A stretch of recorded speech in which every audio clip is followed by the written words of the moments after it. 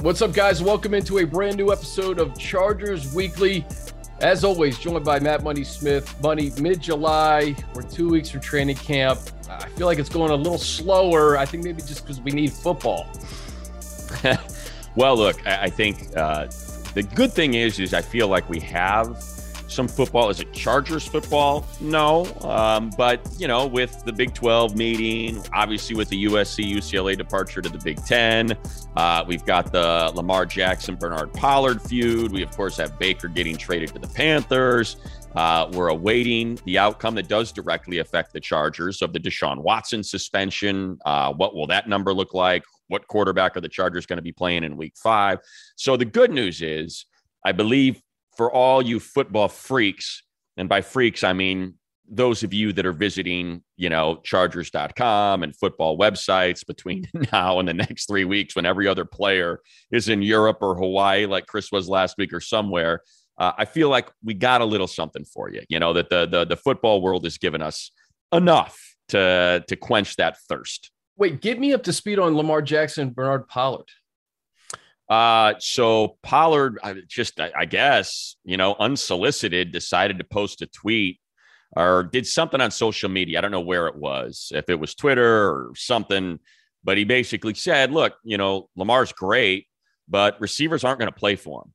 And then I think what really kind of got Lamar was at the end, he's like, he just doesn't throw it that well. Like that's where I think it kind of took that nasty turn. So then, Lamar goes back. Who the hell are you? I've never even heard of you. Oh, you never heard of me. I got a Super Bowl. You can call me champ and whatever. I looked it up. You had two tackles. Way to go. Were those game-changing tackles? Kind of doesn't matter. I win playoff game, so it's that back and forth. And that, of course, then brings up the Lamar Jackson contract. And I don't know if you saw, but did we bring this up last week? I don't remember if we did or not. The ESPN quarterback poll. Maybe we didn't because I think it might have just posted. So Jeremy Fowler. Yeah. Go ahead. Honestly, I wanted to go through some of these positions that Jeremy Fowler. So Jeremy Fowler is basically doing this top 10 at each position group, right? But it's not his. It's not his. That's what people aren't understanding. It's like, listen, it says it right there in the headline. It is. Yeah, it's executives, 50. Coaches, players, right? Is that what it is? Yes, executives, coaches, players. There are 50 of them. All he did was send out a fill in your top 10. And then I will do the aggregate. I will tell you what the numbers are, and I will post some of the comments. How brutal is that for Jeremy Fowler, dude? He's probably he loves it. You kidding me? He's loving it. He's like, this is great, because anybody that comes super hard, he can just say, you're barking up the wrong tree. Meanwhile, everybody wants to know who Jeremy Fowler is and follow him. And because he's done the legwork, to put this thing together, to collate and aggregate. And we got ourselves top 10s. But obviously Lamar Jackson, the hot button topic there, because he wasn't in the top 10, and for Charger fans, Keenan Allen, there's a reason why he was regularly cited as the most underrated receiver in the NFL, because again, outside of the top 10, despite the numbers, converting catches for first downs, third down receptions, all of that, for whatever reason, just isn't quite translating. But again, these are players, executives, and coaches. These are guys that know football. So I do think it is, their opinions are worthy. The one thing that I do find interesting, and I had a Heisman Trophy voter tell me this, who was in college football, and he said, I don't really know why I've got to vote. He's like, I can't watch football. I'm playing football. I'm studying tape. Like, I am not watching all of these candidates, but you can't say no when they come to you. So I said, yes. He's like, but so that's the interesting thing about the executives, coaches, and players is it's like, how much are they really watching of all 31 other teams in the league week in and week out to compile these lists? Justin Herbert was number 7 on that list. And let me see the guys ahead of him. Matthew Stafford 6, Burrow 5, Brady 4, Allen 3, Mahomes 2, Rodgers 1. I mean, can't have much beef with that, no? Yeah, I mean, I think the big one is, I think the big 2 in there are probably Stafford and Burrow.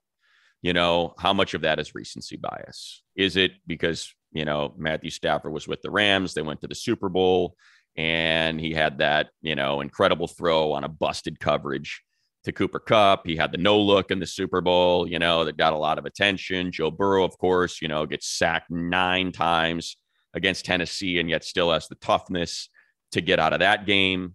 So those are like the 2 that I circle. I mean, like, you can't argue, if coaches and executives and players want to go into a game with Tom Brady and Aaron Rodgers, fine. I get it. And obviously Patrick Mahomes and what Josh Allen has now done is he's built upon his successes every single year and gotten better. I get that as well. So I think the more interesting question would be, who do you want for this season? And I don't quite know if that's how it was phrased. Hey, who are the top 10 quarterbacks? And, I think if you wrote, who do you want to quarterback your team in 2022? I think that list would be a little bit different. Yeah, agreed. And if the Chargers would have beaten the Raiders and gotten into the postseason, I think Justin would have been probably in the top 3, 4, or 5, right? Yes, and you know what? Like, and it's funny, Chris, like that's what if you go to let's see if I can pull up the list there. If you go to the comment on Herbert, it basically says, he's gonna be the best in the game. It says like he doesn't have that playoff win. And it's like, okay, I get that, but it's a top 5 offense. He's a top 3 quarterback. The defense was a bottom 5 defense. It certainly let the offense down. I don't think there's any 2 ways to look at it, so yes, I know they did not get into the playoffs, but they lost. Of their 8 losses, I want to say 4 of them were when they scored over 25 points. So it's like, okay, I get that narrative at the same, because that's what a lot of people were saying about Lamar. Like, how you gonna put a guy like Justin Herbert in there that's never been to the playoffs when Lamar has won an MVP, has won a playoff game, and it's like, well, he's played on a team that's had in the conversation the best defense in the league, or at least top 5 defense in the league year in and year out. So I mean, look, that's why it's being posted the second week of July, so we can have these conversations and Charger fans and everybody that likes football can get all fired up and freak out on social media about what the list looked like. How about the safety list? Like this one, if you're going to put Derwin at number 4 because of injury, yeah, that's fine. And I think that's probably what it was. That's what it was, I think. But listen, Justin Simmons is a really good player. Minkah Fitzpatrick is a really good player, and he's made an impact on that defense. He turns the ball over. Kevin Byard's been doing it for a long time. But you can't tell me that Derwin is the most impactful player, I think, when he's out there. Like he can change a game. And I see him at number 4. I'm like, dude, like maybe just wait this year. He's got all this talent around him. I think he'll show what he did in 2018 as a first team All Pro as a rookie was a big reason why they went 12-4 that year. So it's funny, like just hearing you say it, and look, I think it's a natural response, when you got your guy and you want to take up for your guy. It's like, guys, there's 64 starting safeties and he's number 4. I know what you mean though, but it's funny, like because I thought the same thing. I'm like, I don't take any of those guys over Derwin, but that's because I'm biased, but I totally understand making the case for Justin Simmons and Minkah Fitzpatrick and Kevin Byard. I get it. I totally can see why the people in Tennessee are upset that Byard's not number 1, in Pittsburgh, that Minkah Fitzpatrick isn't number 1. So I can totally understand that. But again, these are players, coaches, and executives, and maybe they don't get to see every snap or watch every minute of tape. But it's nice to see the Chargers, even though Keenan Allen and Austin Eckler were in the honorable mention and just outside, looked like they were 11 in both of those categories, which I think is, especially for Eckler, criminally low. To me, the idea that that you would take Najee Harris, nothing against him, over Eckler is just crazy to me. I mean, it was all volume last year, and I do believe he's going to be a really good runner, but it's like, you can't tell me that one season of Harris was better than what Austin Eckler has put together in his career. 20 total touchdowns. Yeah. Last year, man. I mean, come on. Like there's a difference between like fantasy impact and game impact. And I get that, but like Austin really did change the offense for Herbert too. And I think they said like, he's such an asset to Justin Herbert. One of the executives said it's so true. The Keenan thing is, he just consistently does what he does. It's happened his whole career. It's just to me like the Keenan Mike thing Williams though was in that honorable mention though. I think I saw him in. Yes, Mike Williams there. was in the honorable. And look, there's like the thing with you can go through them all. You can have an issue with where they have Joey, but then you kind of see, like that's the thing to me when I was looking at it. Like here, I'll pull up the top 10 safeties right now. When you go to Derwin, highest ranking 2. So it's like, okay, there's people that are like, I'd put him at 1, but maybe the injuries, have kind of left it. So that's like, okay, so you got people that are putting Derwin at 2. Now then you also see people that like not in the top 10 and you wonder what the heck they're thinking. But you look at like quarterbacks, and when you go to Herbert, even though he's at number 7, and you see highest ranking 5, and lowest ranking out of the top 10. Who's putting 10 quarterbacks against, over Herbert? That's just crazy. So that gives you an idea of kind of what you're looking at in these lists. Edge rushers stood out to me because 4 of them are from the AFC West, right? And 2 teams, right? The Raiders and the Chargers, and then you get Chubb and Gregory. Was Chubb and Gregory? They weren't in the top 10, right? I don't think they were. No, neither of them were there. Or was Randy Gregory in there? He might have been. I don't remember, but honorable mention. Let me pull it up. I think they're already. I just saw a report they're having issues with him health wise already, and obviously that was the big issue with him in Dallas. They were being a little bit coy about whether or not he's going to be ready for training camp. Yeah, no Randy Gregory. He didn't even make honorable mention. So, yeah, so neither of the Broncos rushers, and yet you got the Raiders and Chargers with 4 of them in that list. The bridge between Keenan and Mike, it's gotten smaller. I almost feel like Mike may be, if we're talking fantasy, like he may be the better play in terms of touchdown production and the way that Justin looked to him, especially towards the back half of last year. I almost feel like this could be the year that Mike puts himself in that kind of 1A category with Keenan. Yeah, I think, I just had this conversation. It's funny. I had this conversation yesterday with a 9-year-old. My buddy's a friend of mine that I surf with. His 2 sons have just kind of, it's an interesting conversation too. And I had never thought about it because we're all, so much of this is anecdotal, and, we all live in our own little bubble, but, my kids are older and his kids are younger. And his mom was saying because of the pandemic, there were no youth sports. She's like, my sons are 6 and 4 at the time, and we're just getting ready to put them into little league or flag football or and there's nothing. Like there's nothing we can do. There's no organized sports. So it almost kind of like stunted their passion for these sports because they didn't play them yet. And so it's like, we'd watch football or something, but they weren't as invested. And so like in the last year, as they've now started playing flag football, they've become football obsessed, these 2 little boys. And it was just funny. And they had kind of prepared these little sheets that they were reading to me because like, oh, did you know that Keenan Allen last year had over 1,000 yards and over 100 catches? Just cute little things like that. And then his brother would come up with, and Mike Williams had the most receiving yards in his career. And they said, which one do you like more? And I said, well, I like them both the same. And I said, the interesting thing, though, about football is, and this is the old Daniel Jeremiah's. I mean, I can't remember who he credited with coming up with it. I said, but you guys play basketball too, and wide receiver cores are like basketball teams. You want to have a center, someone who's big and can rebound and, and catch those contested balls in the end zone and, or on the sideline. And then you want to have that point guard who's got the vision to see things before they happen. And that's kind of Keenan.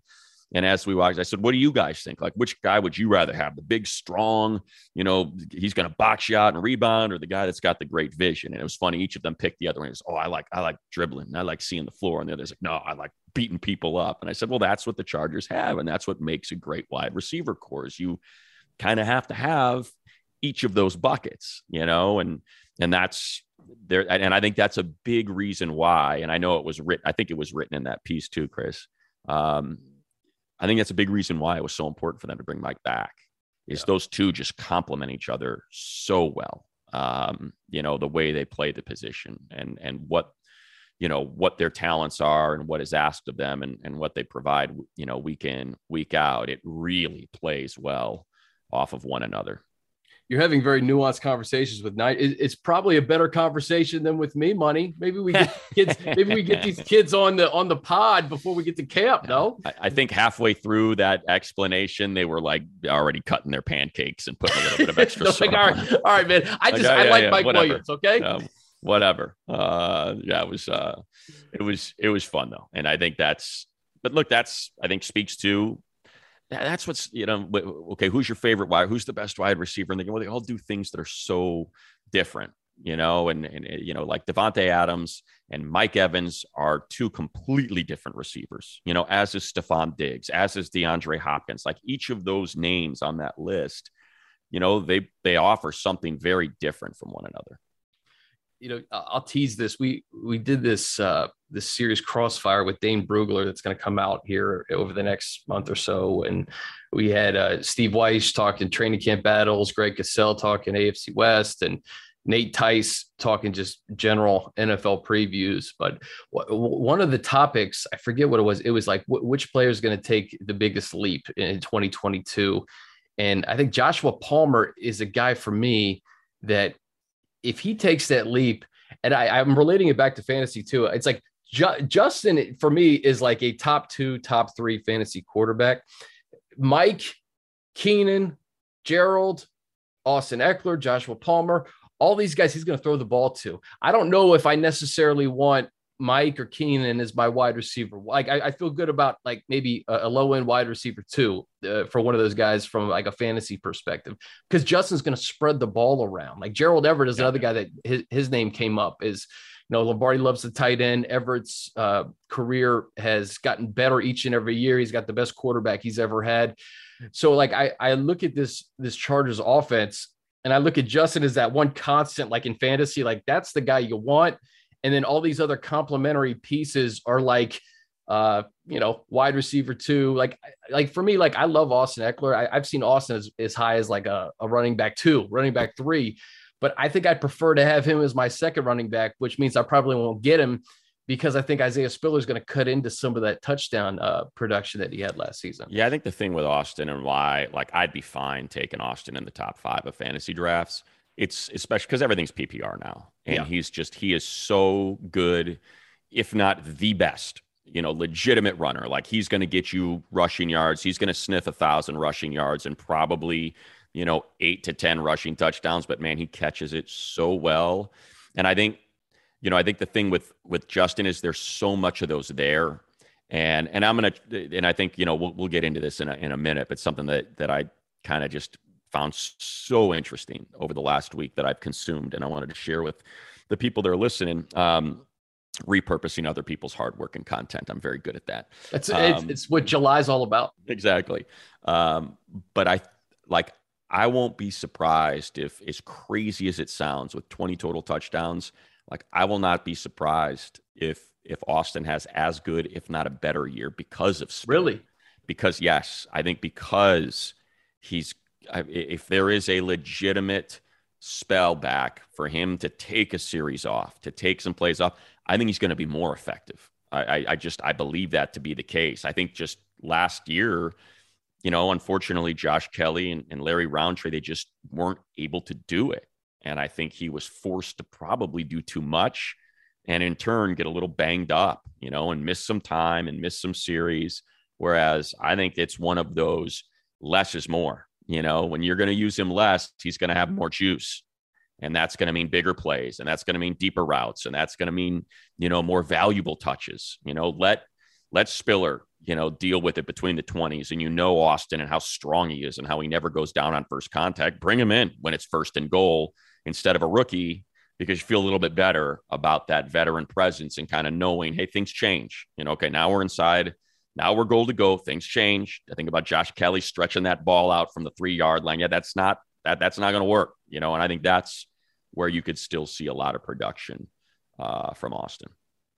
Spiller is so fascinating. And I think in my mind, and maybe it's the incorrect way to look at it, is that like, I just, in my mind, I feel like he's going to take the reins and he's going to have a really good season. And there's going to be series where they say, you know what, Austin, like you said, take this series off. Isaiah's going to carry the load. I guess maybe I'm just hopeful. I'm hopeful they get to a point where maybe both of them are on the field at the same time, right? And Austin is used as a wide receiver more with Isaiah in the backfield, and there's just another added dimension to the offense that really kind of takes it over the top. So I don't know if it's just being hopeful and I mean, look, it is. Right, it is. There's nothing wrong with that. I mean, it Yeah. is being hopeful. You know, his rookie, we were hopeful with Larry Roundtree, who did it in the SEC. And I can remember having these conversations a year ago. You know, like, hey, man, here's a guy that put up 1,500 yards in the SEC, you know, on Missouri. And he's got to do it in the SEC West against Alabama and Texas A&M and LSU when he was able to do it. And we got excited. And it just, and so I guess that's where, you know, I'm not saying you're glass half full, I'm glass half empty. By no means am I glass half empty. I'm just, it's now been 2 years in a row where I had a chance to, you know, we had a chance to watch, you know, Josh Kelly humiliate USC. I mean, humiliate them in the most important game of the season for both of those teams. And he throws up 250 yards and is just running over those guys. And I'm geeked to the nines that he's going to be a Charger. And then it just unfortunately did not work out as well as we had hoped. So I guess for me, I'm just a little more cautious with the runners. I will not be surprised in the least if Isaiah Spiller is able to do it. He's got that shiftiness, the explosion, the strong base. It's all there. It's all there. And I'm hopeful that, like you are, that it is going to translate. It's just been 2 years in a row now where I've sort of, I don't want to say fallen into the trap, but, you know, fallen in love with a rookie runner before he ever took a snap. And for whatever reason, just, you know, didn't quite work out. Yeah. So what were you consuming this July? So it's funny, you know, I was thinking back to being inside SoFi Stadium and that crazy dance team and the, you know, the club, the DJ on the ones and twos with the violin and the thumping music and Snoop Dogg and 30,000 people inside SoFi for the draft party. And, hey, we're going to hang out and we're on the stage and this is great. And, you know, what do you think? And how about this? And who are they going to take? And then the pick comes. And, you know, I don't know what people were hopeful of.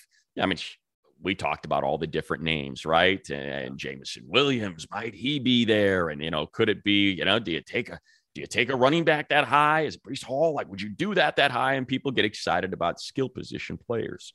And they took Zion Johnson, the number one guard in the draft. And, you know, now that we've had the chance to see Zion in person and just what a mammoth human being he is, and how he's built and how strong he looks. I never really thought, I didn't think too much about it. I thought about our conversations that we had on the pod about, well, you know, this is a kind of sweet spot of where usually the first interior lineman can go off the board and it's the top rated player at his position. So Zach Kiefer of The Athletic did a podcast series called Luck. It's all about Andrew Luck. And it starts from Stanford and it goes through his retirement. And and, you know, I was fortunate. And when I say fortunate, I mean fortunate. Like, I was fortune's fool, where I happened to sign on with this company, Compass Media Networks, to call football games. And they had a ton of Stanford games. I must have called 4 or 5 Stanford games a year. And it coincided with Andrew Luck's arrival. So I got to see it firsthand. And he's the greatest college football player I've ever seen in my life. And I can remember week in and week out watching him going, this is incredible. This is, you know, and I called the games with Curtis Conway, who was a teammate of Jim Harbaugh's. And so I was fortunate to be on the field when Seaway and Jim are talking and just chopping it up about what he's doing with Stanford and Toby Gerhart and how he's remaking this team and flipping guys from offense to defense and defense to offense to try to get some toughness on, you know, or some skill here or there. And man, just listening to the way he would talk about Andrew Luck, and then David Shaw, because then I was calling games with Tony Hill, who was friends with David's dad. And so now I'm back on the field and I'm listening to David Shaw talk about Andrew Luck, and all of it is now being, you know, all those conversations and those memories I have of just feeling so blessed to be in this window of time to watch this player. It's all rehashed in this podcast. And how's the pod? Have you finished it's it? incredible. I can't recommend it enough. But again, I've got this investment in it. You know what I mean? Like, I'm invested in Andrew Luck because I felt like, oh, I know about Andrew Luck. You do not know, because it's Stanford football and you couldn't possibly know what I know. It's like you find a band before anybody else does and they become popular and you become resentful of those people that found them late or something like that. That's kind of how I was with Andrew Luck when he started getting that big, or when people started catching on to it. But Tom was part of that team he was part of that team in Indianapolis that had to make that decision. We are going to cut an individual that is tied to a franchise and means as much to a franchise as any player in the history of the NFL has meant to his franchise. We are going to cut Peyton Manning and draft Andrew Luck. And they go through that decision. And Tom was part of that. Tom was the VP of player personnel in Indianapolis in 2012 when they made that decision. But here's how I'll tie it all back to the Chargers. That year, if people remember Andrew Luck's, rookie year, it was incredible. Won 11 games, won a playoff game. I think they started like 1-3 or something like that. And then they just went on this incredible run. And it was, and I was calling NFL games, and I got to call some of these Andrew Luck games now in the NFL. By that time I had started calling NFL games. I called that incredible game. That was the year RG3 won the NFC East. Russell Wilson got to the playoffs. It was like that. Exactly. That rookie class was awesome. Exactly. And I got to call that Colts Lions game that became like his signature game, where they were down like 17 points with 4 minutes to go or something. And he ends up winning the game. So what I'm getting at is that rookie year, he took a pounding, freaking pounding, 41 sacks. He's taking on linebackers. He's crushing safeties. He won't slide. And I'm thinking about Justin Herbert's rookie year. And we now know how it ended for Luck.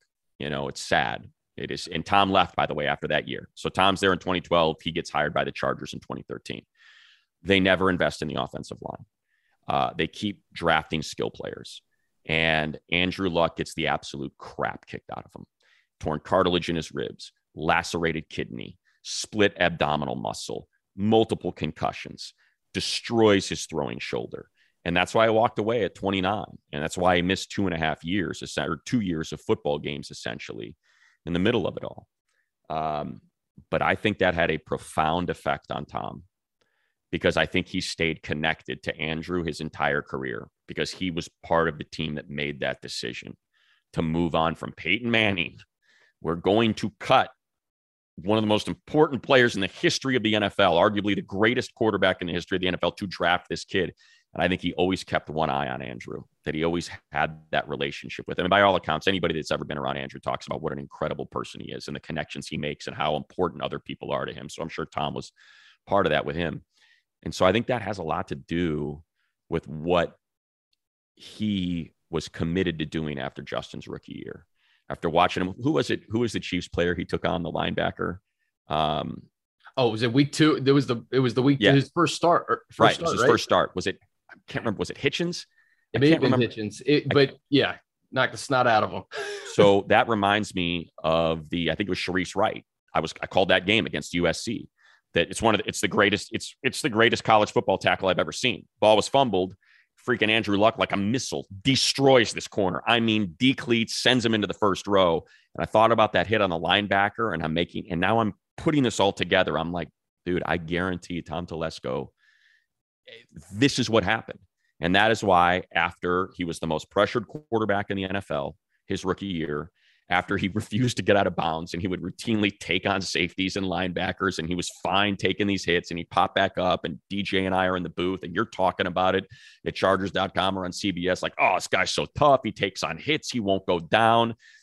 I totally think that's why Tom said, listen, whatever your plans are for the 2021 offseason, scrap them. We are spending every cent on the offensive line. We are drafting offensive line. And by all accounts, Slater slipped. But I've heard that it was another offensive lineman they were going to draft. If Slater was gone, there was someone that was still available that was taken a little bit later. I don't want to share state secrets here, but that it was going to be offensive line. They signed Matt Filer. They make Corey Linsley the highest paid center in the league. And then this year, we're not done. That right side was leaky. I don't like what I saw against the Raiders. Zion Johnson. And so when I heard that podcast, all 6 episodes, and the last 2 episodes are Gosder Cherilus, LaRaven Clark. They drafted this guy out of Ohio State that busted out in this, in the second round. This 3rd round pick didn't work. And that's why Andrew Luck is no longer playing football, a big part of it. So I think that one season and that investment and that just career defining decision that he was part of to take Luck has led to, and then hearing all the executives and all the coaches talk about why Andrew retired at essentially 28, 29. I think Tom said this will not happen. That will not happen. We have got the golden ticket. Justin Herbert is a golden ticket, and priority number 1 is making sure that he does not. And I thought back to that. I know I'm going on forever here, so please just jump in as I'm rambling here. No, I appreciate. I like where you're going with this. And I thought back to the brilliant Instagram and tweet that Megan put up with Rashawn Slater after he was drafted. The parody of "That's my baby," and ain't nobody finna put hands on him. Yeah.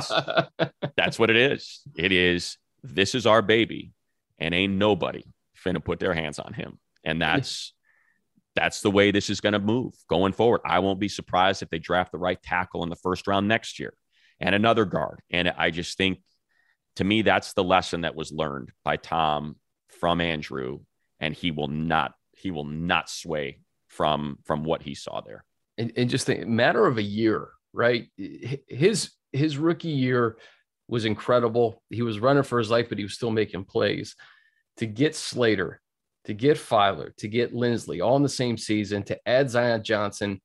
And, right now, Trey Pipkins, we've talked a lot about Trey, and maybe he can make that leap, but I would not be surprised, and there's depth too, that I think could come to the surface this year too, where, they've drafted guys last year and this year that could develop. I liken it too to, like, remember when the Cowboys, they had Tyron Smith, then they got Zach Martin, then they got Travis Frederick. Everyone's like, why you get a 7 in the 1st round? Because the offensive line is our bread and butter. Yeah. And I think that's what the Chargers are kind of replicating. And buddy, I thought you were going in a different direction with Tom and Peyton and Luck. It's funny to me that, Tom was a part of that conversation, right? Where Peyton leaves and Andrew Luck comes in, and the parallels between Phillip Rivers moving on, who wasn't ready to retire yet. Yeah. And moving on to another team, and then being able to get Justin Herbert the very next year, just like you did in Indianapolis with Andrew Luck, to hit on 2 franchise guys, to have that, and Phillip mentioned it in that interview that we talked about last week, where Senior Bowl. Yeah. You go from Favre to Rodgers, as opposed to like the Browns, where you have 30 quarterbacks in 25 years. You go from Rivers to Herbert. You have to protect that investment. And I love what you're saying. And I think it's so important for Justin, especially over the next 10 years. Like, he's going to be growing with Rashawn Slater. They came up together. Yeah. Zion Johnson, they came up together. Linsley still in his prime. Filer's doing his thing. And I think you're right. Like, it starts up front. It's cliche, but it's true. And I think they've done a great job. And like you said, maybe fans were wanting someone like Jameson Williams or some of those wide receivers that we talked about, but the guy who's going to bear the most fruit, I think that they got in Zion Johnson. Yeah. And just to kind of, to speak to that, to the drafting of Zion, like the tipping point when, all these people just lost their minds was, Andrew gets crap kicked out of him in whatever year it was, 2015 or something. And they, with their 1st round pick, draft Philip Dorsett.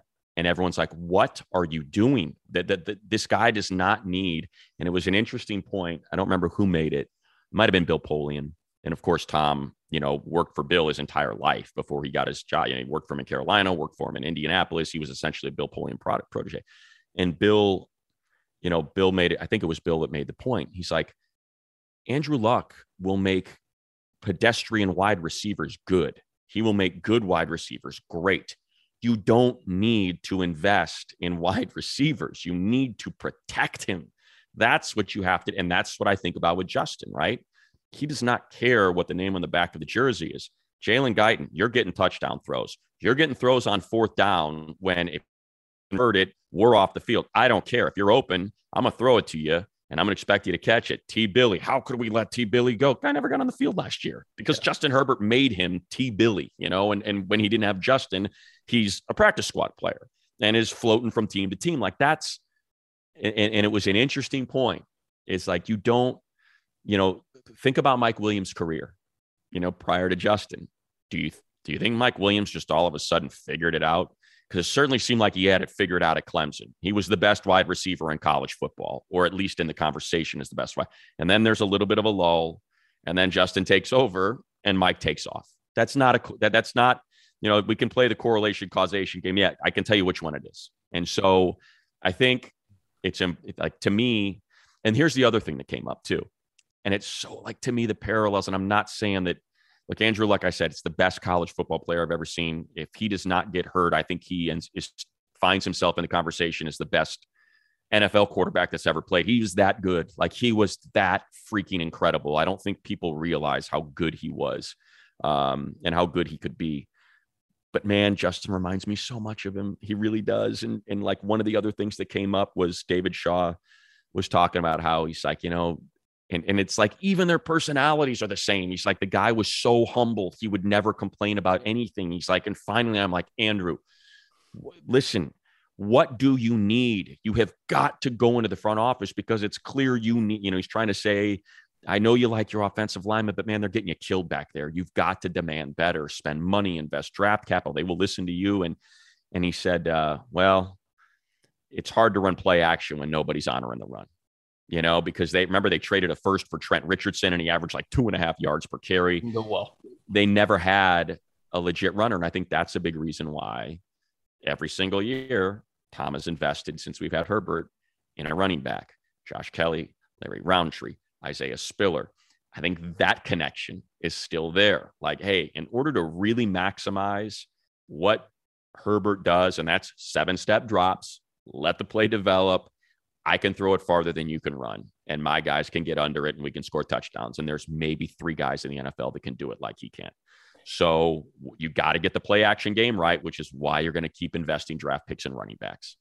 As this conversation unfolds, Muddy, I go back to like the draft, and it makes me feel foolish that we even thought a wide receiver in the first round was in the conversation, right? Because Justin, you're right. T. Billy had some splash plays because of Justin Herbert. Jalen Guyton, the tight ends, Jared Cook, Hunter Henry, Donald Parham. It doesn't matter who it is. Joshua Palmer, who came on at the end of last year.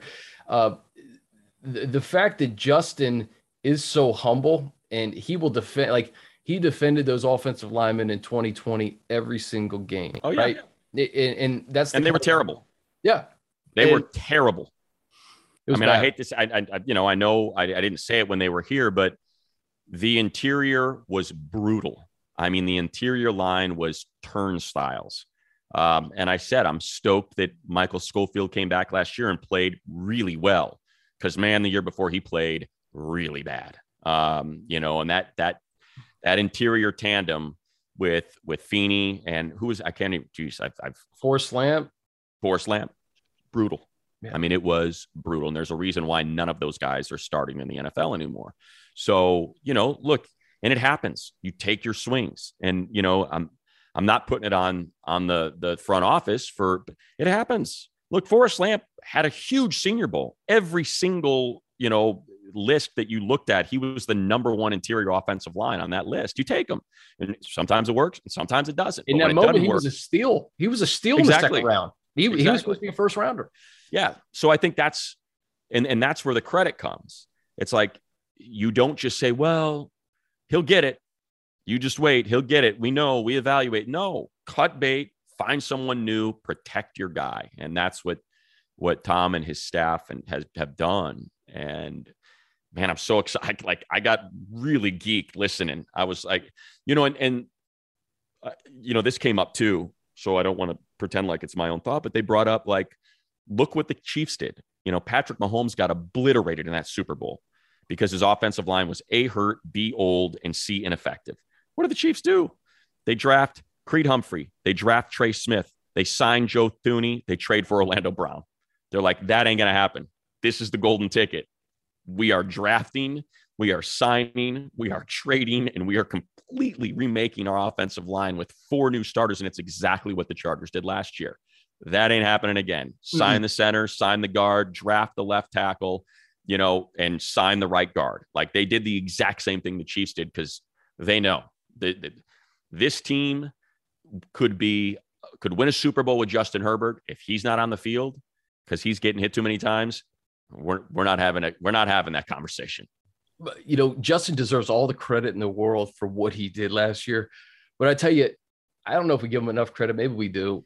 Corey Linsley, when you have a guy who is as smart and savvy as Corey Linsley, and you pair him with someone who is as intelligent as Justin Herbert, you're going to have success, right? You cannot not have success. So those guys in year 2, I think that's what excites me most about Justin Herbert taking this leap in Joe Lombardi's offense, is because he has a guy, Corey Linsley, that he can rely upon every single game to put him in the best spots to be successful. Yeah. Well, and by the way, just to continue to make the parallel, what was said about Andrew Luck, one of the smartest people I've ever met. That's another, that this is a guy that's reading books on architecture and concrete and has a book club and, and on and on and on. What do we hear about Justin? Academic All-American, biology major. He's one of the smartest guys. I can't believe how quickly it's all the same. It's incredible to me. Like, it is incredible to me. Had Justin Herbert been in a different program than Oregon, where Mario Cristobal was committed to offensive line, run the ball, under no circumstances turn it over, there ain't no way he's sitting there at 6. Ain't no way he's being talked about as the next Andrew Luck with what we're seeing now, the way he's built, the athleticism, the arm strength, the brain, the humility, the great teammate. Like, it's uncanny. I can't say it like it's, and again, this is just my opinion and I'm an idiot, but man, it was like I was listening to a story about Justin Herbert, the way it was being described. Both Pac-12 guys too. I just hope that the Justin Herbert podcast, can we do that in 20 years instead of like 2025? Well, like I said, that's what jumped out at me is this is, one of the main reasons why. One was Andrew Luck, our friend DJ is on it. He's part of it because he's talking about his scouting and, what he wrote up and what he remembers and that. And he made a great point in the final episode. He said, I think there's a difference between a great football player and a great quarterback. He said Andrew Luck was so committed to being a football player, to being one of the guys. Like, hey, if I throw a pick, I'm making the tackle. I don't care what you say, coach, because that's my fault. I let my team down. That, hey, these guys are trying their hardest to block for me, and those wide receivers are trying their hardest to run those routes, and it is incumbent upon me to stand in here, take the hit, and deliver the ball. And that's what a football player is supposed to do, but not what a quarterback's supposed to do, because they're just too valuable, because you can't do that. You can't take these hits when you're unprotected and your back is turned to a weak side rush and you freaking get 2 screws in the middle of your spine repeatedly over and over and over again. And so it was Andrew Luck, the football player, that let Andrew Luck, the quarterback, down. And there's a reason why you run out of bounds, and there's a reason why you slide, and there's a reason why you get rid of the ball, because you can't take the punishment. Your body, even if you're built like an Adonis, like a Greek god, like Andrew Luck was, it's still going to get you. It's too violent of a game. The player's too fast, too strong, too violent. So I think that's certainly in the calculus of the Chargers, because Tom knows, hey man, you might get to draft one of these in your career. And he's been fortunate enough to draft 2. And I'm sure he's looking at it like, ain't no way what happened to Andrew Luck's career is happening to this guy. Justin doesn't make the same mistake twice too. I think he's gotten so good at knowing when to slide, knowing when to get out of bounds, knowing when to run the ball. You mentioned that first start where he knocks over the Chiefs linebacker. But I think since that he has really he just has a good knack for it. And guys just don't like, keep it in 2012. I watched a lot of Washington football. RG3, right. He did not know how to slide. He did not know when to get out of bounds. No, he was getting absolutely pummeled. He was so fast and so dynamic, but he did not have a clue how to slide, how to get out of bounds. And I guess he didn't have that knack, and he got hurt and he got beat up, and his career was over before it started because of a lot of those things. And I think Justin has such I remember, the Pittsburgh game where he was just running everywhere, but he knew when to stop. He knew when to slide. Right. It's the little things like that can prolong a career or shorten a career. Look, it's Russell Wilson. It's uncanny. Guy. The guy he's like Floyd Mayweather. He never takes a direct hit, puts himself in harm's way. Yet when it's time for that hit to be made, it's like, it's a glancing blow. It's incredible how he's able to do it. And certainly, and it helped me out. Do you think it was Damian Wilson or was it Anthony Hitchens? Which of those two linebackers? I've just pulled it up on their depth chart from 2020. Trying to remember if it was Hitchens or Wilson. I feel like it might have been Wilson. Anyway, it was an incredible collision. And Herbert popped up, and Wilson or Hitchens stayed on the ground for 2 minutes. And certainly, I'm sure the Chargers in that moment said, "Don't ever do that again." And I think it was Damian Wilson. I think it was too. Yeah, I think it was too. Now that I'm thinking back to it and looking at the depth, I'm looking at a headline: Chargers rookie quarterback Justin Herbert knocks Chiefs linebacker Damian Wilson out. There it is. Yeah, there it is. That's it. That's it. And that's a teaching lesson. And it's funny in that podcast, BA is on there, who was his OC and his head coach, because Chuck Pagano had leukemia.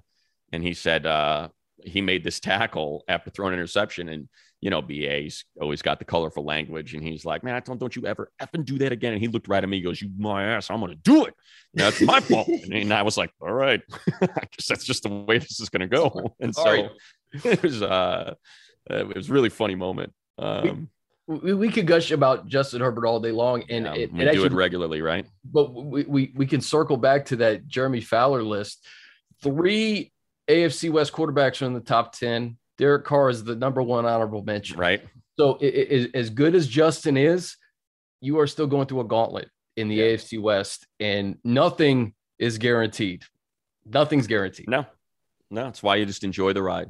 And it's again, it's the reality of football. There's a reason why the Any Given Sunday monologue from Al Pacino resonates, because it is a game of inches, and it is a game of possessions, and one possession or one misstep can be the difference between you getting into the tournament and not. And if you get in, as the Bengals proved last year, who knows what could happen. Or the Rams, seemingly with their backs against the wall in Tampa after blowing that lead and going to overtime and feeling like, oh my gosh, it slipped away. And yet here it is. It's one play. It's a zero blitz that not everybody knew was a zero blitz. And there's your completion, and there's your field goal, and game over. And that's football. That's what happens when you have 22 moving parts on every single play. All it takes is one of those parts to break down, and it changes dramatically the outcome of that particular possession or play or contest, how it all works out. We always get Tom on at the beginning of training camp each year. This has to be one of the topics, man. This 100% Herbert parallel, because I'm sure. And I know exactly what podcast. I know exactly what he's going to say. Yeah. I can already see it. I'm going to be like, yeah, and I figured this, and then I was thinking about that, and he's like, I never thought about that. that's exactly what's going to happen. Yeah, I don't know, maybe. I guess that's possible. That's exactly how that's going to go, and I'm going to feel like a complete idiot. But whatever, I am an idiot, because it's not like he's going to be like, "Hey, Matt, you hit it on the head. Way to go! You figured it out." No, that's not going to happen. Yeah, that's interesting. That's what I'm gonna get. We should do like a mashup of what you just did and what Tom's reaction is gonna be. I guarantee. That's how it goes. All right, so there you go. Money just gave you a great podcast to listen to before training camp. Yeah, sorry, I got a little long-winded there. No, I think it's especially if a Charger fan knows that they have Justin Herbert for the next 10, 15 years, right? So like this, I always think it's fascinating, these comparisons throughout like the course of NFL history. And this one's pretty recent too, right? You go from 2012 to 2022 now. This is just 10 years ago that Luck was drafted. And I remember when Schefter broke that news that he was retiring, it was like in the middle of a Chargers preseason game. Do you remember that? Yeah, it was because it was in the middle of their preseason game. So it was in the middle of our game. And I can remember looking at DJ and we're like, are you, and I think we both had the same reaction. Like it was just, and a lot of people say this on the pod, and I felt the same way. I was just sad. I was like, no, not him, not that guy, man. I love that guy. And remember, we played, the Chargers played the Colts in week 1 with Jacoby Brissett. And so it's like, that was the next game. It was going to be the Colts that kicked off the season. And I can just remember seeing that news going, are you kidding me? Like, there's no freaking way this is happening. Right. That game went to overtime, right? Yeah. It was Austin like overtime, I think. They did. Yeah. Yeah. No, it went to overtime. Chargers won, and that was that. It's yeah. No, I was geeked. I was super geeked to watch, Andrew Luck too at Dignity Health. Like that. That's how much I love watching that guy play football. I was like, yeah, this is gonna be great. Looking forward to calling another Andrew Luck game. It's been years since I have, and I ended up calling quite a few of his games in Indy as well. It's a big bummer, man, real big bummer, but a cautionary tale. And I know he won't acknowledge it, but I will hold firm. I do think that it was one that taught Tom Telesco a very valuable lesson about having a golden ticket at quarterback and how incredibly important it is to not take it for granted. And he didn't. He was gone. He drafted him his rookie year. And then he was hired by the Chargers in 2013. So he was out of there after his first year. And I'm 100% certain that it had an effect on the way this has played out these last 2 years since Herbert has emerged as one of the best quarterbacks in the league and is on a track to have a historic career if this holds. And final thing, it shows you how hard it is to identify the franchise quarterback, because the Colts have not recovered since he left. You go from Brissett to Phillip to Carson to now Matt Ryan. Yeah. They're just trying to find that stopgap before you find the long-term answer. And they've gone the veteran route to try to make it happen. It hasn't necessarily worked out. Yeah. It's tough. There's a reason why people say it's the hardest position in all of sports to play, and why it's so darn hard to find 32 of them. 32, out of 7.5 or 8 billion people, whatever it is now. You're looking for 32 of these guys, and it's hard. It's incredible. There's so much excitement around this Chargers team with Mac and JC Jackson, all these off-season additions, but it's just, it starts with Justin and 100% and what he's going to do potentially in year 3. So, All right, man, let's get to camp. We got one more episode next week. What do you want to talk about next week? I'll find something that somebody else has done that I can steal. Make it sound like it's my own. Don't worry. I got us covered there. Perfect. Sorry, Zach. Go listen to Zach Kiefer's podcast on Andrew Luck. Sorry, Zach. No. Yeah. Sorry, Zach. Zach's going to get a lot of downloads because of this. I don't know. I kind of told the whole story now. I maybe gave up too many secrets. It's still a great listen. Go check it out. Shout out to Zach. All right, guys. This has been Chargers Weekly. We'll see you next week. Camp just a couple weeks away.